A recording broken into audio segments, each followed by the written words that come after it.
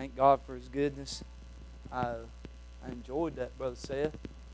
I don't know that I've ever heard you preach in person, so that was a blessing. I always think He's just trying to avoid me when I'm here. It's the first time I've seen Him in like 5 years. And he was bald-faced. I don't even know if he was married the last time we... No, I'm just kidding. I'm just kidding. No, it's good to see him and good to be in church. I'm thankful for my family getting to be with me this year. Amen. No, y'all are too. I'm not worth putting up with. My family's not with me. Amen, Brother Billy Ray. I said it on purpose.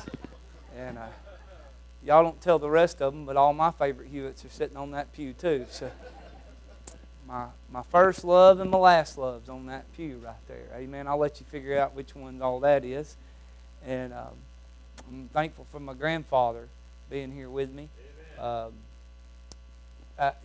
I called him today and I said, "Where'd you preach the gospel from today?" Just always been like that. And first time I ever remember going and knocking on the door, I was probably about 6 years old. And there's a house off of Hiram City Road in Hiram, Georgia, right off of a side road there. Old Hiram City, I believe is what it's called. And as a 6-year-old boy, I remember walking up that driveway and knocking on their front door. And I remember my granddaddy going in that living room, just me and him, with that family, and him taking the Bible at the coffee table and showing them, that mama and that daddy, how to be saved. And it stuck with me the rest of my life. I wasn't even saved yet, Brother John, but I remember God put something in me that night, and I sure am thankful for it. Sure am thankful. I leaned over to my wife while he was preaching there at the end, Brother Seth, and we hear a lot of bad. I hear about a lot of church kids. Just, that's what you hear about, because bad news travels easier and faster than good news. Just in the past few months, I've got 2 friends and their kids that went prodigal. And I leaned over to my wife a while ago and I said, not everybody that raises their kids for God, not all of the kids turn out bad. And I know we're the same age. How old are you, Brother Seth? I'm 34. I thought we was the same exact age. Not everybody turns out bad. And you remember that, church. The good ones don't get talked about enough. Amen. Not all of them turn out bad. I'm so tired of hearing about bad news, but not all of them's turned out bad. Yes, sir. It encouraged me to hear you tonight, Brother Seth, because not all of us has turned out for the world. Exactly right. And not that the world didn't try, and not that the devil didn't try, and not that we didn't have hard times. But my little sister, she wrote on Facebook last night. I wrote that about Buddy, and she said, "I sure love my brothers." And I got to thinking about my sister out back home raising 4 little boys for the glory of God, and homeschooling little devils, and playing the piano and singing at church and worshiping. And my brother up there in North Dakota blizzarded in for the 3rd week in a row, preaching online. Saw Pastor Caleb online. I'm going to tell you, praise God, the devil hadn't got every one of them. And you can raise your kids in this world, and you can raise your children for the glory of God. And listen, I can't keep my children from the far country. They got the same stinking self-will that I've got. I can't keep my children from the far country, but I can do my dead level best to keep the far country from my children. And it's worth it, neighbor. It's worth it, amen. It's worth preaching the Bible, amen. And it works tonight. We don't have to compromise and quit. He even took his towel. Pray for him, amen. I'm for it. I understand this coat's about to come off.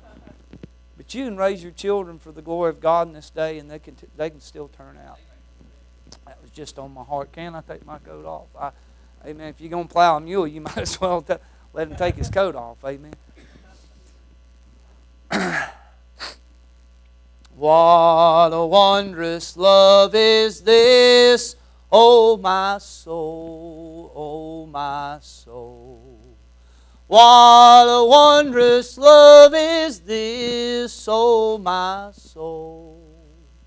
What a wondrous love is this that calls the Lord of bliss to bear the dreadful curse for my soul, for my soul.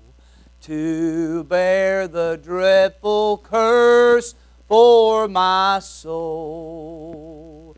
when I was sinking down, sinking down, sinking down.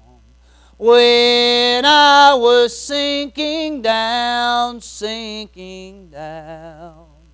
When I was sinking down beneath God's righteous frown, Christ laid aside His crown for my soul, for my soul.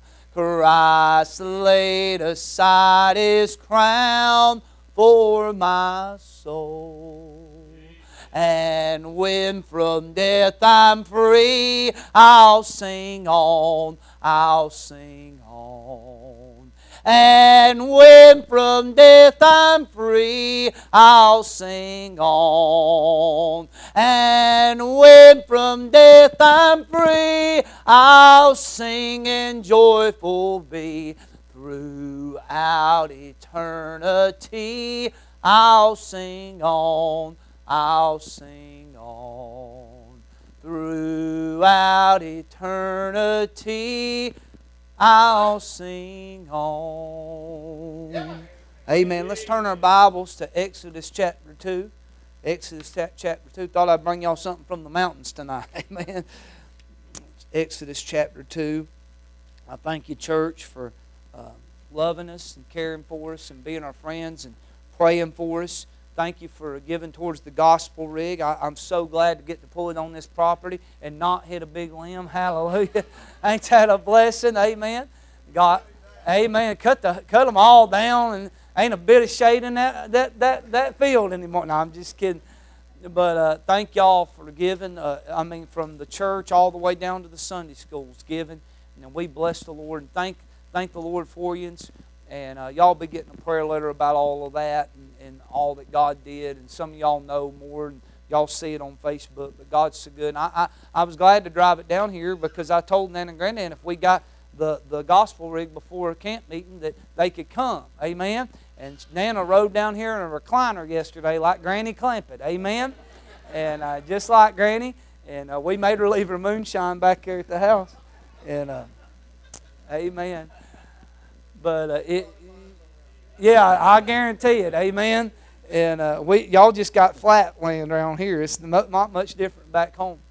But I'm thankful. I'm thankful they get to be with us. But I'm thankful y'all get to see answered prayers. And I'll tell you, starting next Monday, we start knocking on doors in Indiana, and not in Indianapolis, but in Indiana, going after sinners. And that's your missions dollars at work. And we bless the Lord for you and thankful for you. And y'all pray, Lord willing, we'll be taking a group of 15 down to Guatemala to see. I think y'all support the Hills. Y'all support the Hills here to see some of y'all's other missionaries. The Hills will be working in a Mayan village the first week, and then we'll be working in Malta's office with Brother Josh and Miss Melissa the second week. And we're taking a Who Will Go group down. But my wife and children, Lord willing, are going on this trip. And I'm thankful for that. They're not going to be going into the Mayan village with me, but they will be going and spending time with the Hill family and try to be an encouragement to them and be a help to them while we're down there. And we ask you to pray. That's June 25th through July 8th. And it's going to cost our family about $1,500 a piece. And God's already sent in $1,500 of that. And we bless the Lord for that. And I'm thankful for what God's opened up. Hey, look, we are to, listen, now that everything's opening up and Putin cured COVID and all that, we are to be going wide open for the gospel. Amen. And for the glory of God. Amen. Let's stand for the reading and reverence of God's Word. And we'll try to give you what God's put on us for tonight. You pray for me. They mix my order up at the Mexican restaurant. But that's God's food and God's business and whatever He sees fit. Amen. I believe in the sovereignty of God. And so I ended up getting a molcajete. Y'all know what that is? It's in a big cauldron. Amen. I got a big old molcajete. It's supposed to be for 2 people. I ate the whole thing by myself and added a guacamole salad. But it didn't get to me till 3 o'clock today. So y'all pray for me. Amen. It's about to get to me right here. Amen. That last verse of that song. Amen. It about got to me. Amen. I love this text, and if you know anything about Exodus 2, we get the first 80 years of Moses' life completely in Exodus 2. And we know a whole lot about his last 40 years because we have from Exodus 3 on to the end of Deuteronomy about his life. Matter of fact, even in the New Testament, we get some things about Moses' life during that 40 years. But we know very, very little about his first 40 years and his middle 40 years. And we've seen the movies. They focus on the first and the last, but very rarely do you hear anything about these middle 40 years. And tonight, with the Lord's help, I want to dig in on that, and I want to preach a little bit out of this chapter. Verse 11, "And it came to pass in those days when Moses was grown, that he went out unto his brethren and looked on their burdens, and he spied an Egyptian smiting an Hebrew, one of his brethren. And he looked this way and that way, and when he saw there was no man, he slew the Egyptian and hid him in the sand. And when he went out the second day, behold, 2 men of the Hebrews strove together, and he said to him that did the wrong, Wherefore smitest thou thy fellow? And he said, Who made thee a prince and a judge over us? Intendest thou to kill me as thou killedest the Egyptian? And Moses feared and said, Surely this thing is known. Now when Pharaoh heard this thing, he sought to slay Moses, but Moses fled from the face of Pharaoh and dwelt in the land of Midian, and he sat down by a well. Now the priest of Midian had 7 daughters. God bless his heart. And they came and drew water and filled the troughs of water to water their father's flock. And the shepherds came and drove them away, but Moses stood up and helped them and watered their flock. And when they came to Reuel their father, he said, How is it that ye are come so soon today? And they said, An Egyptian delivered us out of the hand of the shepherds, and also drew water enough for us, and watered the flock. And he said unto his daughters, And where is he? Why is it that ye have left the man? Call him, that he may eat bread. And Moses was content to dwell with the man, and he gave Moses Zipporah his daughter, and she bare him a son, and he called his name Gershom, for he said, I have been a stranger in a strange land.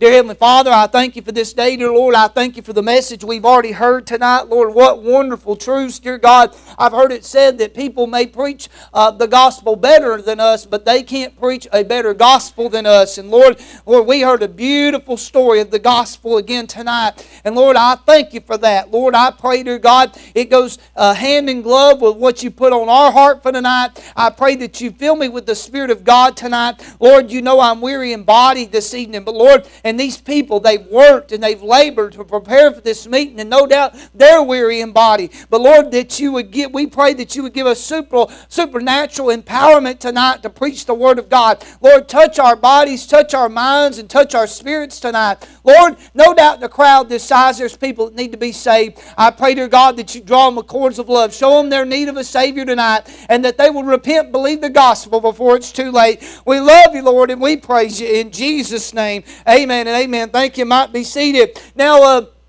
over the past year or so, I've been studying the gospel. It seems like everywhere I've looked, some preachers, they go looking for a message, and I feel like these messages have just been coming and looking for me. And I've been studying the gospel, and this seems to be a very weird spot to dig in about the gospel, but you just stick with me for a second. Amen?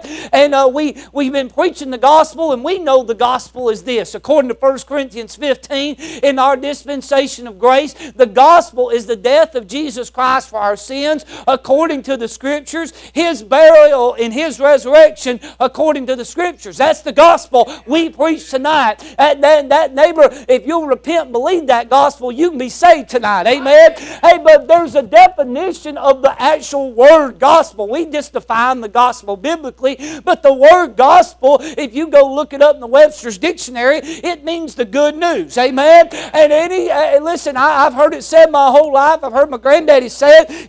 Any page on this Bible, if you go to looking, you can find Jesus. Amen? You can find the gospel. Now, there's a lot of people today that say that the Old Testament people got saved by works, and I have to disagree with that. If they got saved by works, you need to rip Hebrews 11 out of your Bible, because everybody in Hebrews 11 got saved before the promise was fulfilled, and it is not called the Hall of Works. It's called the Hall of what?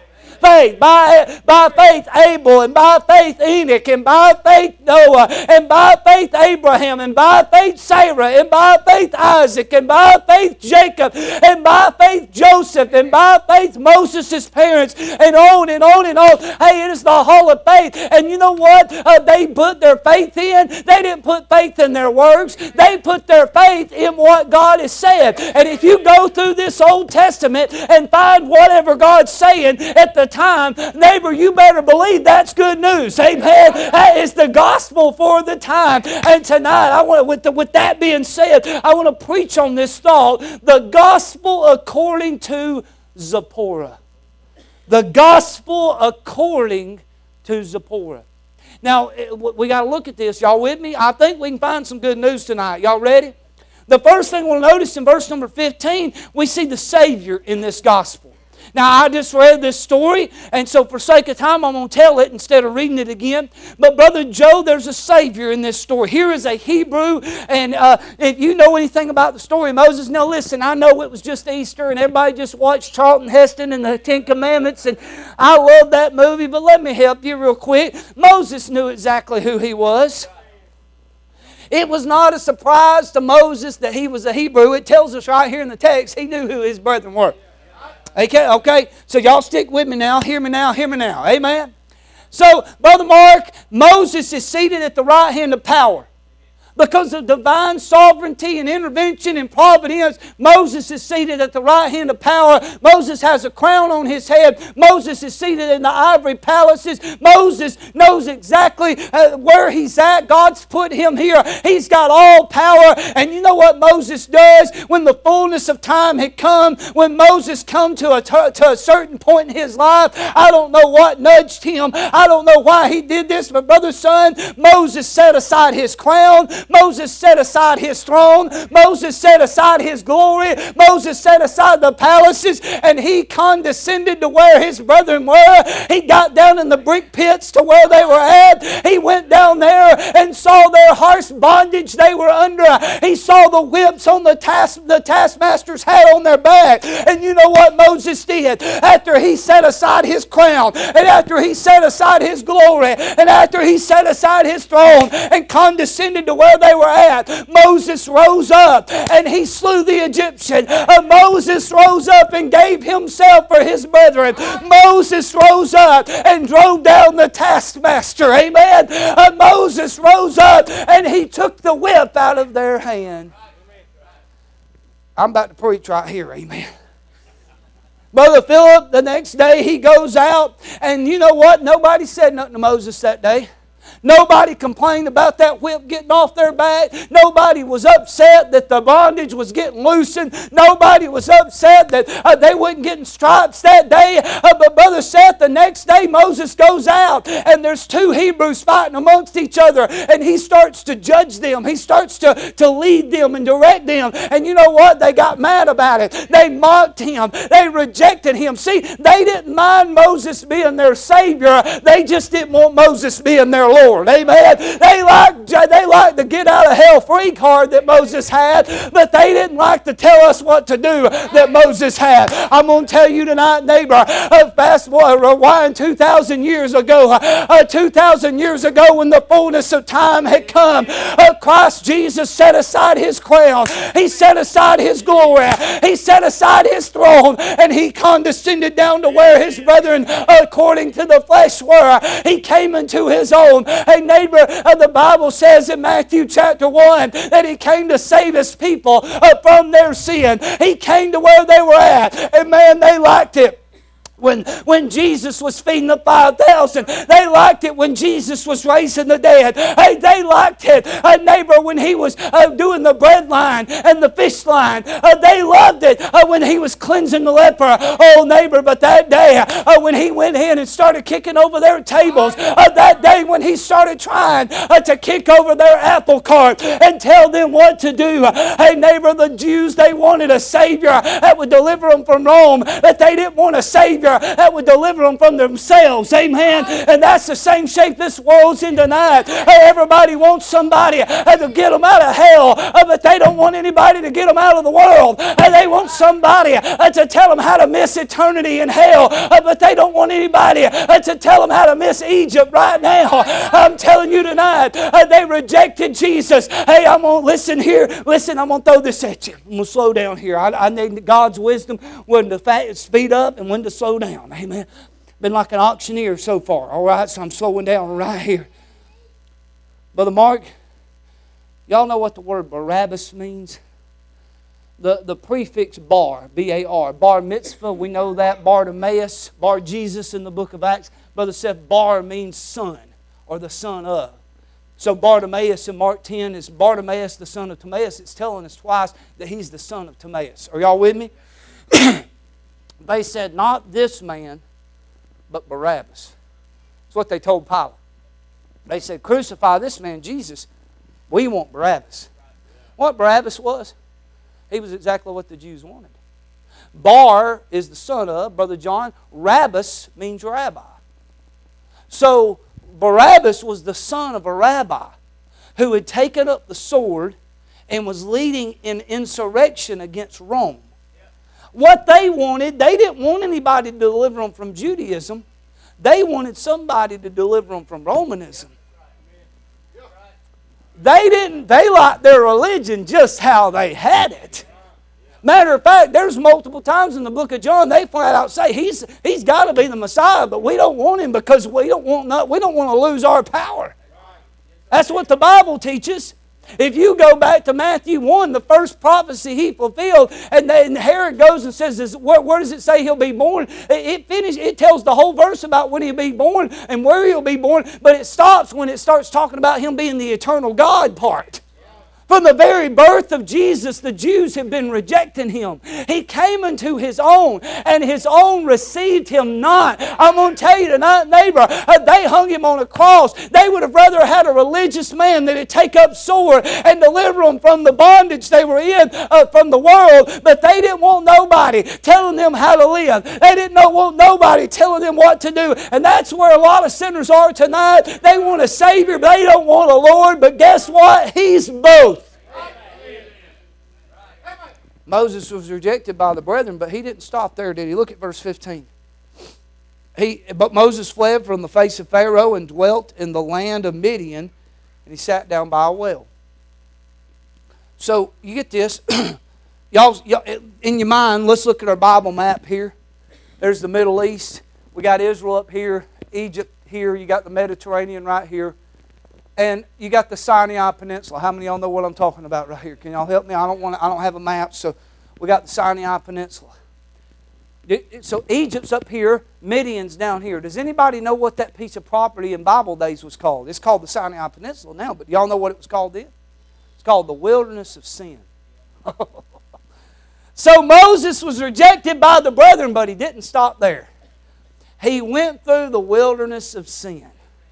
And he got down to a place called Midian. Brother Seth, I'm about to have a spell right here. Do y'all know what Midian means? Midian means strife. So Moses was rejected by the brethren, but he doesn't stop there. He goes through the wilderness of sin, and he goes and sits down by a well in the land of strife. I said, oh my goodness, he went through the wilderness of sin and he came to a land of strife and sat down by a well. It almost sounds like John 4. I see the Savior in this gospel. Aren't you glad Moses didn't stop after the brethren rejected him? And aren't you glad that Jesus didn't stop after the Jew rejected him? John 1, I've already quoted it twice, but I'm going to finish it now.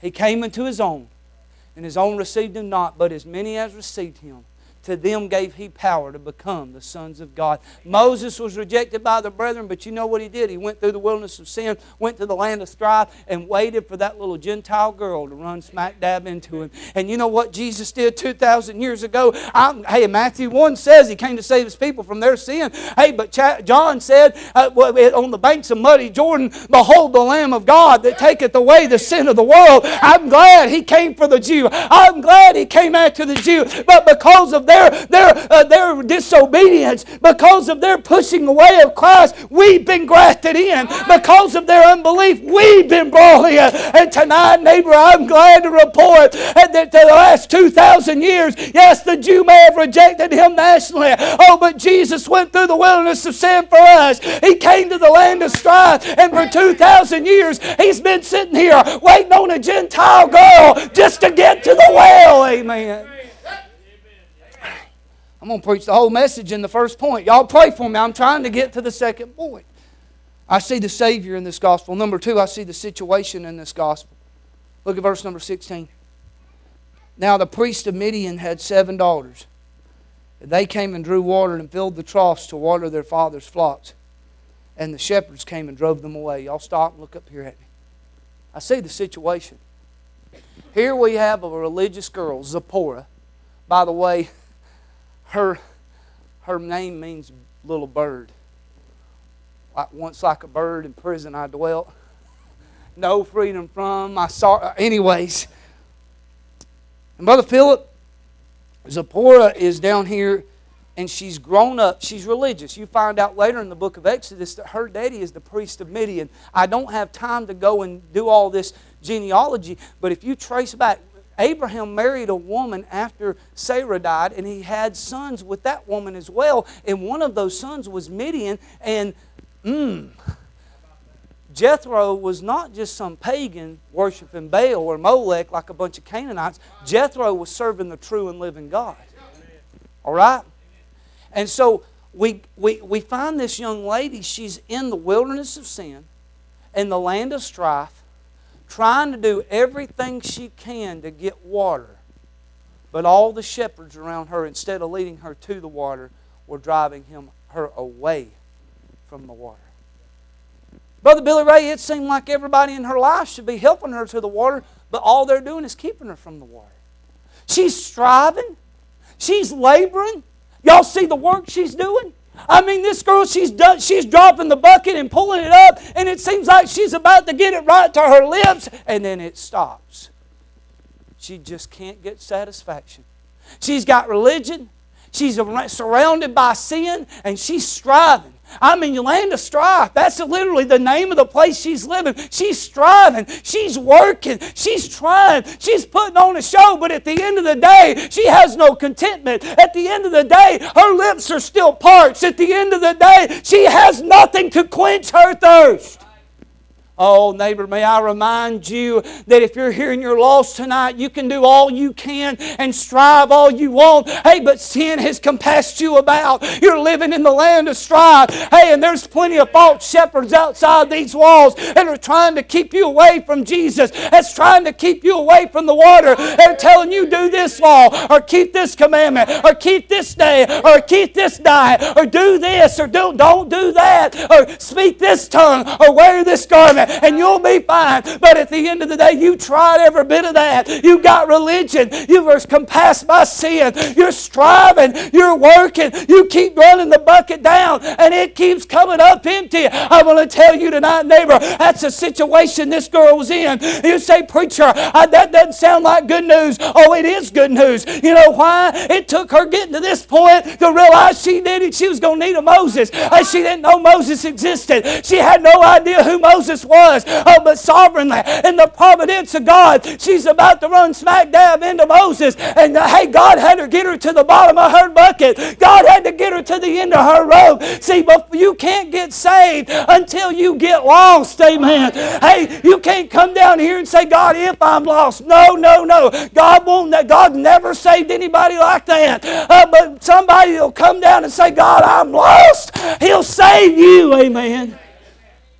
See, this is good news. You know why? Because the good news doesn't mean anything unless the bad news gets there first. And before the good news could mean anything to this girl, she had to have the bad news. Some of you got the bad news tonight. You know you're on your way to hell. You know you're condemned by the law. And you need something that you can't get on your own. I see the Savior in this gospel. I see the situation in this gospel. But glory to God, I see the salvation in this gospel. Look at verse 17. I made y'all stop because I didn't want to ruin the rest of the message. We're going to start at the top. And the shepherds came and drove them away. But, if Brother Ballou was here, he'd say that's a Holy Ghost conjunction. But Moses, what did he do? Stood up. Oh yes, neighbor. Oh yes, here's this girl, she couldn't stand up for herself. This girl, she couldn't do nothing for herself. But here's one that's greater than her. Here's one that's mightier than her. Here's one that's stronger than her. Hey, and when she couldn't get the water, when she could, matter of fact, it's just one Moses. But the Bible said there's a bunch of shepherds, amen. It's a plural word here, Brother Mark. Hey, I'm glad to report that no matter how many false shepherds have got you in bondage tonight, no matter how many works you tried, no matter how much sin you're in, when Moses stands up, it's enough, amen. Moses is strong enough. Moses is powerful enough. Oh, but that's for Zipporah. Hey, tonight, hey, Jesus is standing up for you. He's strong enough. He's great enough. Hey, He said it is finished, and that's exactly what He meant, amen. You've already heard it's so great tonight. Jesus paid it all. All to Him I owe. Sin had left a crimson stain. He washed it white as snow. Say, preacher, how'd they get saved? Same way you got to. See, He did the same exact thing for the Hebrews, and they rejected Him. They rejected this gospel. But when they got down here, this little girl didn't even know who He was. By the way, Moses' bride is half Shemite and half Hamite. She's part Gentile and part Jew. The bride of Christ, she's part Gentile, part Jew. I don't have time to get into all that. Y'all leave me alone. Now watch this. Say, how do I get saved, preacher? Same way this girl did. Say, preacher, how's that? Well, the Jews and the Hebrews in this text, they rejected Moses when he stood up for them. When he stood up for these girls, they turned away from their trying and their striving and their works and their labor, and they rested in what Moses had done. You know how you'll get saved tonight? Quit striving and working and laboring and trying. There is no trying to get saved. You repent. That's not a dirty word, by the way. It's a Bible word. Hey, repentance and faith are two sides of the same coin. You can't have one without the other. You can't have biblical repentance without biblical faith, and you can't have biblical faith without biblical repentance. There's a bunch of our Pentecostal brothers up and down this road, and they're repenting and believing in baptism, but all that'll do is send you to hell. It's repentance and faith in who? Jesus Christ. So that repentance is not a work, it's a ceasing from works. We're turning away from our striving and our wickedness and our works and our labor and our works and our labor and our works and our labor. And we're turning and putting our faith completely and wholly in Him. By the way, matter of fact, when it actually happens in your life, you'll have a hard time discerning which one's which. Say, preacher, what's it look like for me? Well, can I give y'all an example? How many? Everybody in here believes in God. How many of y'all believe in God? Some of you are lying, but that's okay. Amen. Don't want to raise your hand. Every Catholic I've ever met believes the gospel, but they're trusting in the Mass and the confession to get them to heaven. They know the gospel, but they're not trusting the gospel. Now, can y'all pretend that Mays and Bro Seth is not on this chair? Can y'all do that for me? Amen. We are Baptists, so we're good at pretending. Anyway, y'all get that later. Amen. Tough crowd tonight, Brother Billy. Whose chair is this right here? He always sits there, right? That's his seat, right? Now let me ask y'all, how many of y'all believe in that chair? Would you raise your hand? 3 people. That's a blessing. Y'all help me now. 3 people. Y'all believe in the chair. Brother Seth, we believe in the chair. We know it's there. We have a head knowledge of the chair. It's there. Matter of fact, I've seen for years the contentment and the joy and the rest that this chair has given your daddy. I mean, it's really, it's appealing. I mean, when I'm out there, it looks like the same chair, but there's got to be something different about this chair. All right? Brother Philip, I mean, I have seen the chair work in your preacher's life. I have a head knowledge of the chair. I mean, it really is appealing. But you know what? I've never received nothing from that chair. With all that knowledge and all of that recognition of what it's done in his life. I've never experienced the chair for myself. What do I have to do to have that same joy and peace and contentment in the chair? What? Help me. What? Would you stand up for a second, preacher? You mean to tell me all I have to do is rest in the chair? Amen. Now, I didn't have to get under here and check out the way. I didn't have to check the structural integrity. No, I just sat in the chair. I already had a head knowledge of the chair. I already knew about the chair. I'd already seen what the chair had done in your life. But it didn't mean nothing in my life until I rested in it for myself.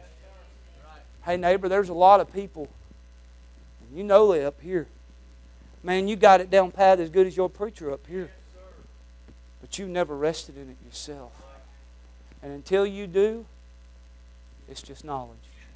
Until you do, it's just something else you've cataloged away. But when you do rest in the chair, when you rest in Christ, He'll be enough. I see the Savior in this gospel, the salvation in this gospel, the situation in the gospel, but I can't skip this part. There is a spreading of this gospel. By the way, every time I found a gospel message in the Old Testament, right there next to it I found a missions message. I just can't help it. It blows my mind that I preached in the church. Am I live right now? Praise God. Well, I'm going to just go ahead and say it. I was preaching in the church last week, 136 years old, and they've never supported one missionary. And it blows, and I'm not picking on them. There's ignorance there, and they need Bible teaching, and that's what we're trying to help them with. But Brother Philip, how can you read this Bible and not realize we have a responsibility? There's the spreading of this gospel. Would y'all look at verse 18 with me? And when they came to Reuel, their father, he said, watch this, how is it that you are come so soon today? Whoa! Before these girls ever opened their mouths, Brother Dean, their daddy could tell there was something different on. I wonder when they see you coming if they can see if there's something different. Before they ever said, Daddy, let me tell you about Moses. Woo! No, there was a change in their countenance. There was a rest on their faces. How are you? Hey, let me ask you this. Does anybody see any difference in you? Does anybody see any difference in the way you dress from the rest of the world? Does there anybody see anything different in your reaction and your attitude and your spirit and your demeanor? Help me now. I'll preach here till Dan to Beersheba. I'll preach here till breakfast in the morning if y'all want me to. Now hear me. It does matter what we are on the outside. People do notice, and I listen. Hey, you can wear a skirt down to the floor and be as bitter as an old hag, and it don't matter how long your skirt is if you got that bitterness in your heart. But that don't mean you throw the baby out with the bathwater. That don't make the skirt wrong. That makes your attitude wrong. Just because some pray for me. Some old Baptist woman had a bad attitude that wore a skirt, that don't mean the outward was wrong. It meant her inward was wrong. Quit throwing Hey, the Mormons use the King James Bible, but just because they're legalists don't mean we're going to throw the King James Bible out. I'm tired of our generation, just blanket statement, throwing the baby out with the bathwater because a few Pharisees in the last generation did it for the wrong reason. Hey neighbor, they might have done it for the wrong reason, but a lot of what they did was right.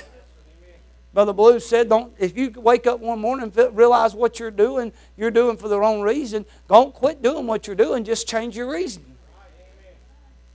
Change your reason. Man, are y'all okay? Man, I ate 3 o'clock. Did I tell you all that? I'm fine. But Brother Billy Ray, we was down at Scottish Rite Medical Center in Atlanta. Miss Chloe and I had sang in a meeting that morning. My nephew, this was back in 2014. It was in February 2014. And my nephew was having a pretty major surgery, and we went down there to be with the family after the service.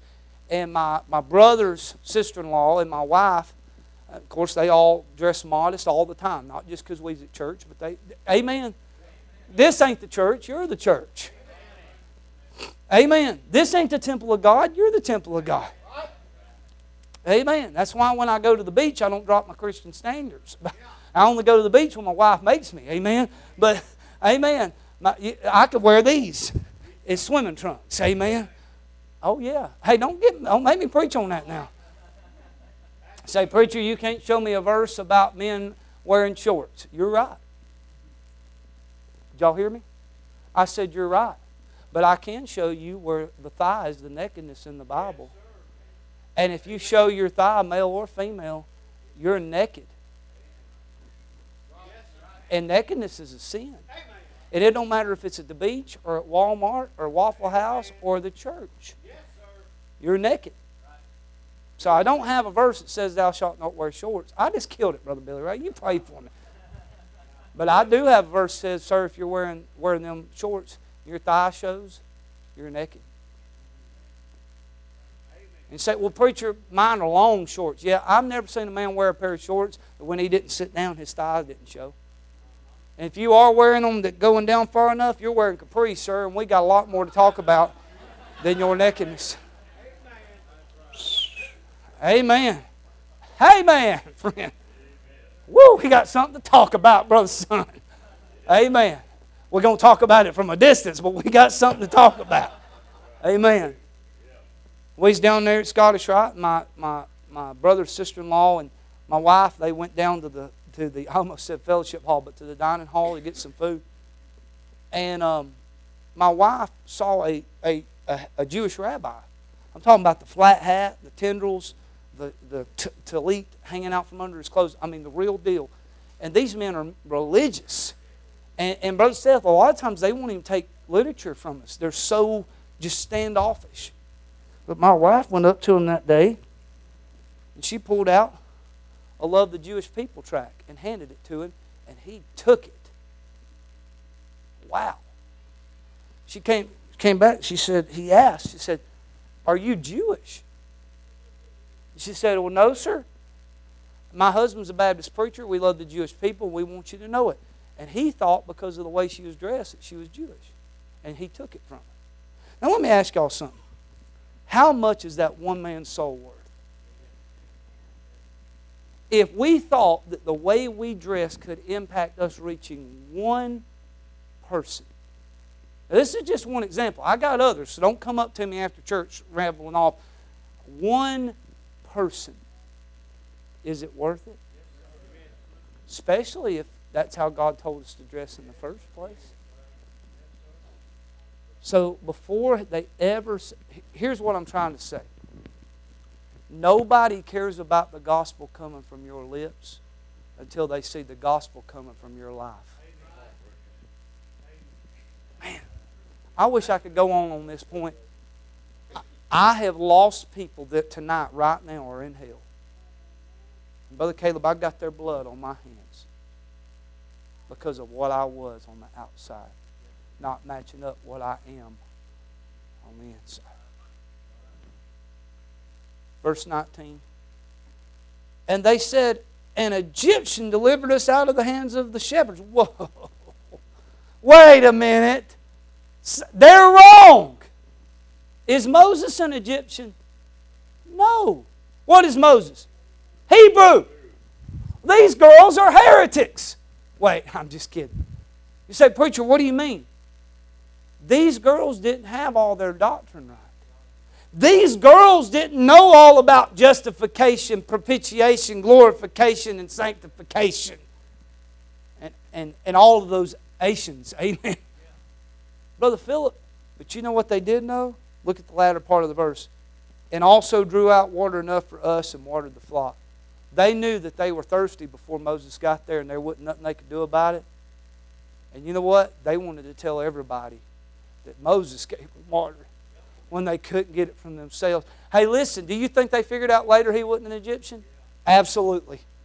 They eventually found it out. How many times y'all ever said some crackhead come in after weeks and they get saved and then the next week they bring one of their crackhead buddies and say, this is Brother Billy Ray. He saved me last week. That ever happened to you? That ever happened to you? You don't blow them out. You don't call them idiots or nothing. Now, Brother Billy Ray didn't save nobody. And I hadn't saved nobody. And Brother Seth hadn't saved nobody. We know that. But they don't. You know what? Just keep letting them telling people that they used to be thirsty and they ain't no more. And you just keep hey, I'd rather them say it a little wrong and a little off and get it straightened out later than to be about being like a lot of us that forgot what we used to be and forgot where we used to be, and we don't tell nobody, and we got all our doctrine right. They didn't have all their doctrine right, but man, they went and told everybody that we was thirsty and Moses gave us water. Man, get busy. Watch this. Verse 20. Man, oh God, help me deliver it like you gave it to me. And he said unto his daughters, and where is he? Why is it that ye have left the man? Brother Seth, you know what they're saying? This is what Ruel was saying. He did all that for you, and you didn't bring him to me? He did all of that for you, and you didn't bring him to me? Y'all ever heard of Jim Elliott? Nate Saint, all those that died down there reaching the cannibals? When that first one that was in that group that killed him got saved, I can't remember his name, Wani or something like that. He asked him, he said, how long have your people had his letters? And why is it taking you so long to get them to us? You know what his letters are? Yeah. Right, there's his letters. Yes, sir. Why is it taking you so long to get his letters to us? He's done all that for you. Mark, I know what you, Chico, I know what you used to be. And Chico, we used to run around together. And Chico, I'm still out here in this and you've never brought him to me. Philip, but we used to do all those things together back in the day, and I see a change in your life, and he's done all that for you. Where is he? Yes, sir. He gave you water. Why haven't you ever brought him to me? That's good. See, we're waiting around for everybody to come to the well, and we're supposed to be taking the well to them. Yes, sir. Yes, sir. He's done all that for you, and you didn't care enough about me to bring him here? There's a spreading of this gospel. And last thing I see, there's satisfaction in this gospel. Verse 21 to 22, he married his Gentile bride, half Gentile, half Shemite. He marries her, and for 40 years he just takes care of sheep, caring for his bride. I can't make this up. Brother Philip, he takes care of his wife and tends the sheep for 40 years, and you know how it is. Husband and wife, they start bearing fruit. First son's called Gershom. I'm a pilgrim and stranger here. His second son's named Eliezer. That means God is my help. Hey, you know what? Every time we see somebody come get saved, just because Christ is loving on His bride and we see some fruit born, it ain't nothing we've done. It just reminds us that we're pilgrims and strangers here, and that God is our help. And He sure is a good shepherd. He sure is a good husband. He sure does care. Oh, but wait, Moses never forgot about his brethren. The next time we see Moses and his bride, they're getting on packs of beasts to go deliver his brethren from the world. And the next time this world sees Jesus, we will be with Him, mounted up on white horses. Yeah! Amen! Hey, Jesus is going to come and He's going to step foot on that Mount of Olives. It's going to split from the east to the west. Hey, neighbor, and the Jews going to be delivered out of that valley. And what delivers the Jews going to destroy the Gentile. Hey, and He's going to walk. I've been studying Psalms 110. It says in verse 6 that He's going to lift up the heads of the kings. That's going to be the battle of Armageddon. But the last verse 7, it says that He's going to walk through the valley. He's going to drink of the brook, and He's going to lift up the head, not heads. He's going to lift up the head of the serpent. Genesis 3:15. He's going to lift up that head. And in Psalms 2, I believe it is, he said Psalm 16, He's going to lift up, He's going to say, lift up, O ye gates, for the King of glory is going to come in. And he's going to go up down through that Kidron Valley. He's going to drink of the brook according to Psalms 110. He's going to lift up the head of the serpent, and he's going to march up, and he's going to take his seat on the throne of David, his father, and he's going to rule with a rod and of iron for 1,000 years. And you're going to be the mayor of North Spoon. Amen. Poplarville. He's going to rule and reign for 1,000 years. Hey neighbor, you say, preacher, are you satisfied? You know why I can be satisfied in this gospel? Because God is. The only satisfaction we have in Christ, the reason we can be satisfied in Him is because God is satisfied in Him. That's right. Hey, tonight, are you satisfied with what you've got? If you died tonight, is it a hope so or is it a no so? My granddaddy's been telling me my whole life there's only two religions. There's do and there's done. Is what you got done or is it do?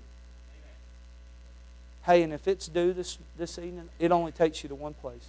That's hell. But done religion only takes you to one place, and that's heaven. Two questions tonight. Are you saved? Are you resting in what Christ is? Are you resting in the chair tonight? You know about it, but are you resting in it? And tonight, He's done all that for you. Why hadn't you brought Him to me? You care if I give an altar call, Brother Bill? I saw heads bowed and eyes are closed. Sister Ruth is coming. Is there anybody here tonight who will say, Brother Hewett, I'm saved. Preacher, I have not been spreading the gospel like I should. Would you pray for me? Would you raise your hand? Anybody like that? Hands going up. That's right. Maybe your life's not lining up with your lips. Preacher, pray for me. I need to be busy about the Father's business. Anybody else? How about this? Say, preacher, I got lost loved ones. I'm saved, but I've got lost loved ones. Would you pray? Would you help me pray?